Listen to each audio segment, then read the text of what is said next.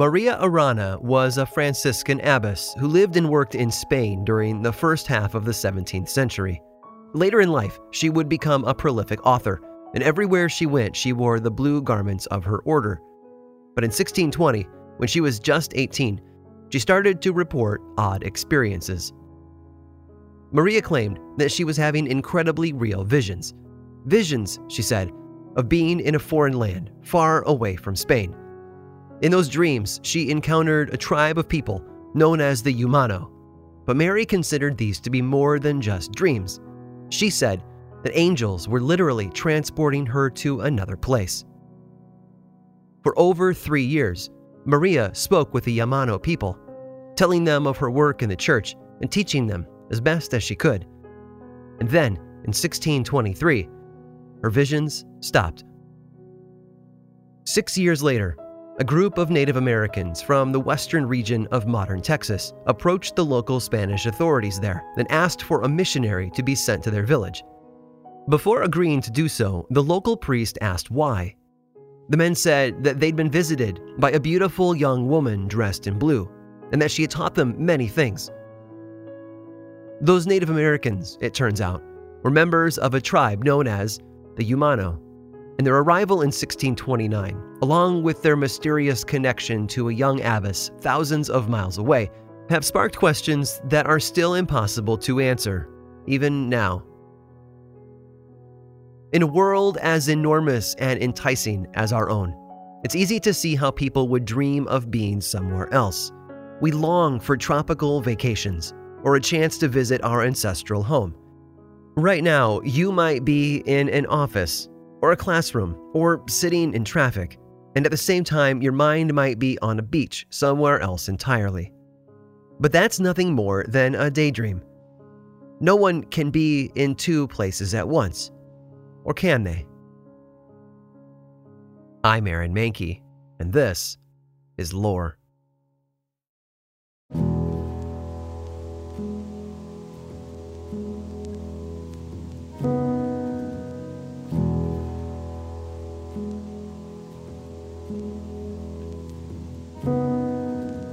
There are nearly 8.5 million people living in New York City at this moment.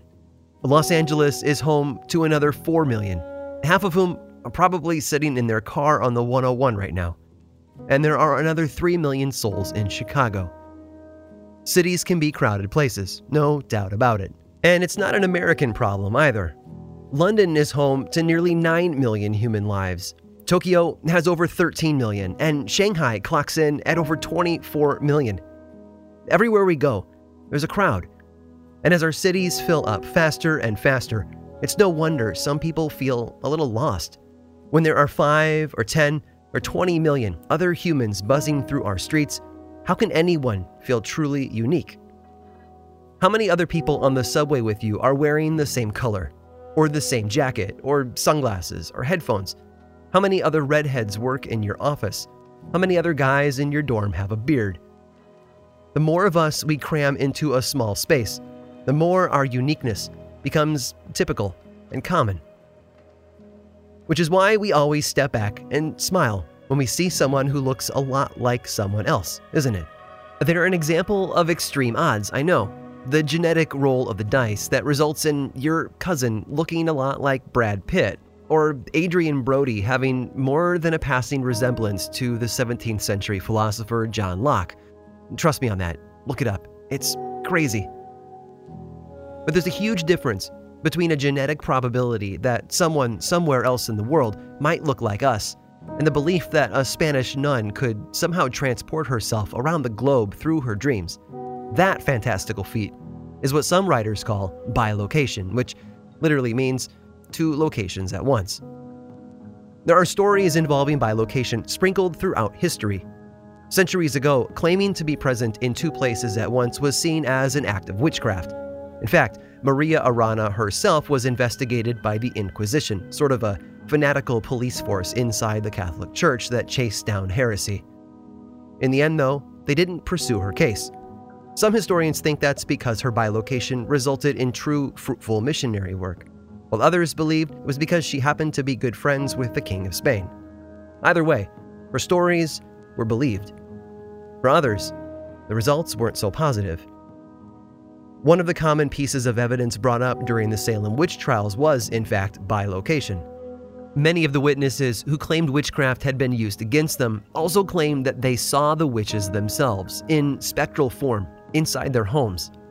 And while the events of the Salem witch trial are now looked at as a horrific case of mass hysteria and social prejudice, those who lived through it firmly believed that these things were possible and therefore punishable.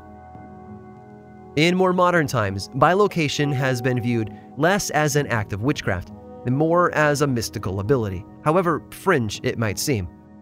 Examples are found in Christianity, Judaism, Hinduism, and the occult. Famous occultist Aleister Crowley was known to appear in person in front of many of his friends while actually being far away in another location. In some cultures, these mystical duplicates are referred to as changelings, and their source is more sinister. Stories of changelings appear in the folklore of Wales, Ireland, Sweden, Poland, and many other places in Europe. And in all of them, the common thread is very dark and very terrifying to parents. Fairies from the dangerous world outside the home will, upon occasion, sneak inside and steal children. Sometimes they replace the stolen child with an enchanted wooden dummy they call a stock. Other times, they leave their own fairy child in its place. And because humans aren't skilled in caring for fairy babies or, magical blocks of wood, these replacements would always fail to thrive. These tales were often used to warn mothers of the importance of watching their children closely. But when people felt that a loved one had undergone an inexplicable, dramatic shift in personality, this folklore also became the logical explanation. No, ma'am, your husband hasn't become an angry, abusive monster overnight. He's just been replaced by a changeling. Today, psychologists think these stories have roots in a disorder known as Capgras delusion, where a person believes someone close to them has been replaced with a look-alike imposter. Rather than being the work of elves, though, it's a neurological disorder caused by lesions on the brain. Yet one more example of how science can take the magic out of folklore and replace it with something even more depressing and horrible. But there are other stories that are much harder to explain. Stories where more than one copy of a person has been witnessed, oftentimes by people of strong reputation or those who can prove their claims. And while these stories have taken place in many different countries, most of them feature a term that we can trace back to one language in particular: German. And that word? Doppelganger.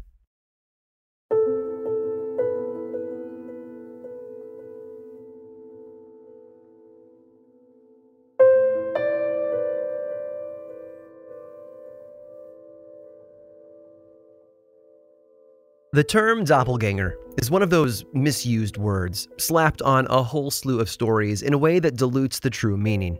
Do a Google search for celebrity doppelgangers, and you'll find lots of examples of that genetic game of chance I mentioned earlier. But strangers who look eerily like other strangers aren't doppelgangers in the true sense of the word. Doppelganger, as I said before, is a German word that means double walker, which admittedly isn't very specific. But in historical context, it's a term that's full of a magical connotation. Another term used interchangeably with doppelganger is the Irish fetch. The core idea of both words, though, is the sense of seeing the ghost of someone who's still alive, an apparition or a spectral copy of a living human being. But the key characteristic of doppelgangers isn't what they are, it's what they mean. Because seeing a doppelganger or a fetch, the literal act of seeing one with your own eyes, can have powerful consequences. In fact, one common interpretation is that doppelgangers represent our true desires brought to life. Secondhand stories tell of individuals seeing the very things they wish would happen, or their spectral doubles participating in activities they long for. One story tells of a farmer who worked so long each day that he was never able to come home and see his family. On multiple occasions, his neighbors saw him walk up to the house in the afternoon and enter through the front door, all while the farmer claimed he had still been working in the fields. Sir Frederick Roche was a British military figure from the mid-1800s, and he also served as a member of Parliament for over 20 years. In March of 1905, though, He was sick at home with influenza and wasn't able to travel to London to participate in a debate. He'd spent months preparing for this key political moment and was, understandably, full of regret and frustration. During the debate in London, though, another member of Parliament, Gilbert Parker, turned in his seat and noticed Rosh sitting toward the back of the room, near the door. Parker later said that Rosh looked, and I quote, pallid, steely, and grim. But after turning away for a moment and then looking back, the sick man was gone. Later, Parker spoke with others in the room, including Sir Arthur Hayter and future Prime Minister Henry Campbell Bannerman, and both men confirmed what Parker had witnessed. Rosh, they all confirmed, had been in the room. Except he hadn't. He was still at home, sick in bed, and had never left. He wanted to be there, of course, and that, according to some, was enough to send a copy of himself. Some people, however, interpret doppelgangers as a sign or portent that something dark was about to happen. They're a visual premonition, if you will, a prediction acted out in spectral form right before our eyes. According to one story, English poet John Donne was privy to just such a vision. Donne and his wife Anne had 12 children over the span of their 16-year marriage. In 1612, while his wife was due to give birth to their 8th child, Donne traveled with a friend to Paris on business, and it was while he was there that he experienced a most unusual vision. One afternoon, his friend, Sir Robert Drury, entered their apartment to find Donne in a state of shock. He was pale, almost vacant, and this worried the friend. When Drury pressed him for an explanation, Donne told an amazing story. He'd been in his room earlier that day when his wife appeared before him, but it hadn't been a happy vision. Anne, he said, had been weeping, and in her arms she held a dead child. Later, upon returning home to England, Donne learned that his wife had given birth to a stillborn baby on the very morning he'd witnessed her doppelganger. In other situations, seeing a doppelganger of yourself is viewed as an omen of your own impending death. And that's what happened to another writer in early 1822, according to his own account. Friends reported seeing him numerous times, only to discover that he was actually elsewhere, verifiable by other witnesses. One friend, Jane Williams, lived near the writer on a dead-end street. One day, she looked through her window to see him pass by, headed in the direction of the dead end. But after waiting for a few minutes, he never walked back. She looked outside and checked the street, but couldn't find a sign of him. More significantly, though, he claimed to have seen himself on multiple occasions, which he reported later to his wife. Once, he claimed, he was walking alone on a terrace when a man approached him from the shadows. When the figure's face came into view, the writer was shocked to see that it was his own. And it spoke. "How long," it asked him, "do you mean to be content?" Later, on July 8th of 1822, he was sailing across the Gulf of Spezia in Italy when a severe storm struck his boat, causing it to sink. All 3 men aboard were drowned, and their bodies washed ashore later that day. It seems that seeing your own doppelganger can, in some cases, truly end in death. The writer's name, by the way, was Percy Bysshe Shelley. He was a famous poet, a respected novelist, and a close friend of Lord Byron. But most remember him today as the husband of Mary Shelley, author of the classic horror novel, Frankenstein.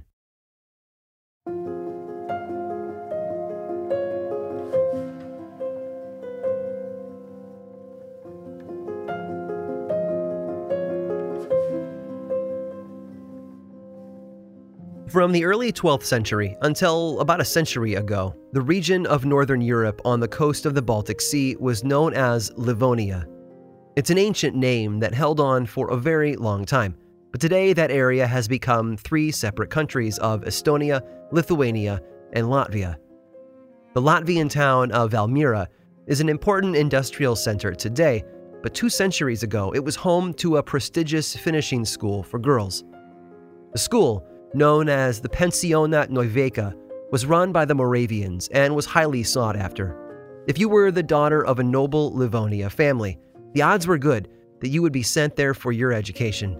And in 1845, under the care of Principal Buch, there were 42 young women in residence at the school. One of those girls was Julie, the daughter of the Baron of Goldenstube, who was 13 years old at the time. Years later, Julie sat down with the American writer Robert Dale Owens and told him her story, which he reprinted in one of his books. It's a story that is, to say the least, peculiar. In 1845, the school welcomed a new teacher. She was in her early 30s and described as slim, with pale blue eyes and chestnut hair, and she'd traveled all the way from her home in Dijon in eastern France, although she appears to have also had family right there in Valmiera. Her name, according to Julie, was Mademoiselle Emilie Sagui. A few weeks after she arrived, the students began to whisper about odd happenings. One of the girls walked into a room and asked if anyone knew where Mademoiselle Sagui was. One friend replied that she had just seen the teacher in a particular location moments before. Another girl said no, she had just spotted her in a different room. It struck the girls as odd. Weeks later, Mademoiselle Sagui was teaching a class of a dozen or so students and was using the blackboard to illustrate her lesson. While her back was to the class, the girls looked up to see a second Mademoiselle Sagui standing behind the first. They looked alike. They were dressed alike. They even moved with the same gestures. And then, after a few moments, the duplicate vanished. The entire class of girls witnessed it, though, and that made it impossible for them to forget, which made for a tense moment a few days later when Mademoiselle Sagui offered to help one of the students clasp a difficult hook on the back of her dress. While standing in front of the mirror, the student looked into the glass to see not one, but two Mademoiselle Saguis standing behind her. The girl, frightened by what she saw, fainted instantly. Months went by, and more encounters were reported by the girls. Sometimes two of her would appear at the dinner table, side by side, but only one of the figures would be holding silverware. And then, just before the holiday season, the strangest event of all took place. All 42 of the students at the school had gathered in one room and were seated together at a long table. They were there to practice their embroidery and were being supervised by one of the teachers. On one wall of the room, though, was a series of tall glass windows that looked out onto the school's garden, and through them, all of the girls could see Mademoiselle Sagui outside, gathering flowers into a basket. At some point in the lesson, their teacher stood and excused herself from the room. The girls had run out of blue silk, and she knew where to find more, so she went to retrieve it. A moment later, some of the girls gasped. Mademoiselle Sagui had silently appeared in the vacant chair. She didn't speak or move, but all 42 of the girls saw her. The trouble was, when they turned back to the windows, they could still see her in the garden, gathering flowers. Two of the students were brave enough to stand up and approach the seated figure, and even tried to touch her. They later compared this sensation to pressing your fingertips to loose fabric. There was resistance, but very little of it. When the school let out for the holidays that year, all of the girls went home and told their parents about the unusual events. And true to form, most of them were furious. How dare the school expose their daughters to such a bad influence? When school resumed weeks later, Principal Buch was shocked to learn that only 12 of the original 42 students had returned. Worried for the financial security and the reputation of the school, the principal had no choice but to fire Emilie Sagui. Julie Goldenstube was one of the few who had returned, and she claimed to have heard the teacher exclaim something to the effect of, "Oh no, not again." When Julie asked her about this, Sagui replied that this wasn't the first time that this had happened, or even the second. According to her, it had happened to her 18 times before. Julie also noted that Emilie Sagui had remained in town for a few months after being fired. Apparently, her sister-in-law lived there, and Sagui had moved in and tried to find work in town. And Julie knew this because she'd actually gone to visit her there. When she arrived at the house, Julie claims that she was greeted by several young children. According to her, when she asked them where she might find Emilie Sagui, the children shook their heads. They didn't know, but they told her that it was never difficult to find her. With expressions of wonder, they said that they often saw, and I quote, "two Aunt Emilies."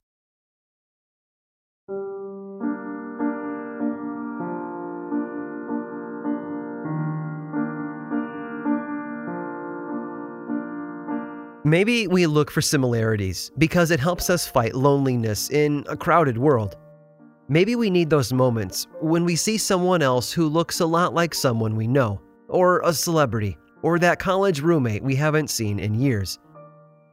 When we're all so very different, those similarities are like footholds, giving us a place to stand, to feel safe, to find comfort. There's a bit of a rush when you see someone else wearing the same concert t-shirt you have on, or reading the same book as you in the cafe.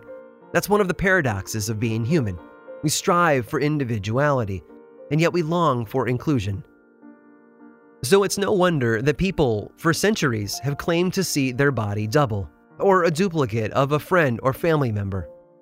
On some level, it's just more of that same grasping for familiarity, isn't it? But how can over 40 students all have the same delusions? How can events repeat themselves month after month and all be explained away as just figments of the imagination? Where do we draw the line between those who can't be taken for their word and those who must? One final story. In November of 1860, a man found himself at the end of a very long, very exhausting day. Thankful to finally be home, he wandered into his bedroom and sat down on a lounge. Think of it as sort of a couch with no back and maybe a headrest on one end. But after a long day on his feet, even a wooden bench would have felt amazing, I'm sure. He closed his eyes and felt exhaustion rush over him, and then slowly lowered himself to lay down. Just a moment, he thought. That's all I need, just a little bit of rest. And then he opened his eyes again. Straight ahead, just a few feet away, was a dresser with a mirror on top, the sort that can be pivoted to point up or down as your needs require. And the mirror appeared to have been tilted down enough that he could see himself stretched out there on the couch. But when he saw his face, he caught his breath. There were two of them, not one. He sat up in horror and looked at the mirror again, but the duplicates were gone.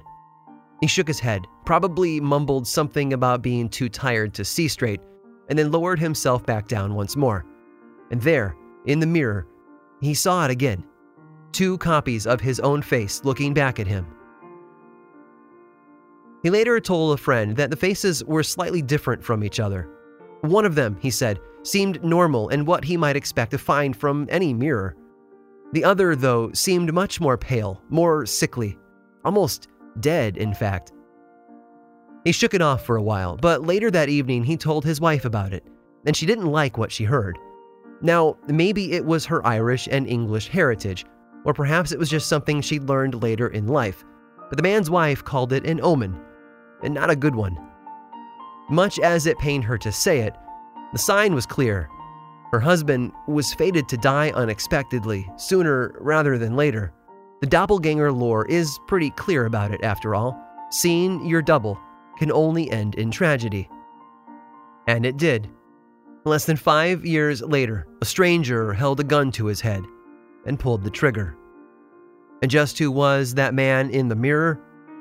The 16th President of the United States, Abraham Lincoln.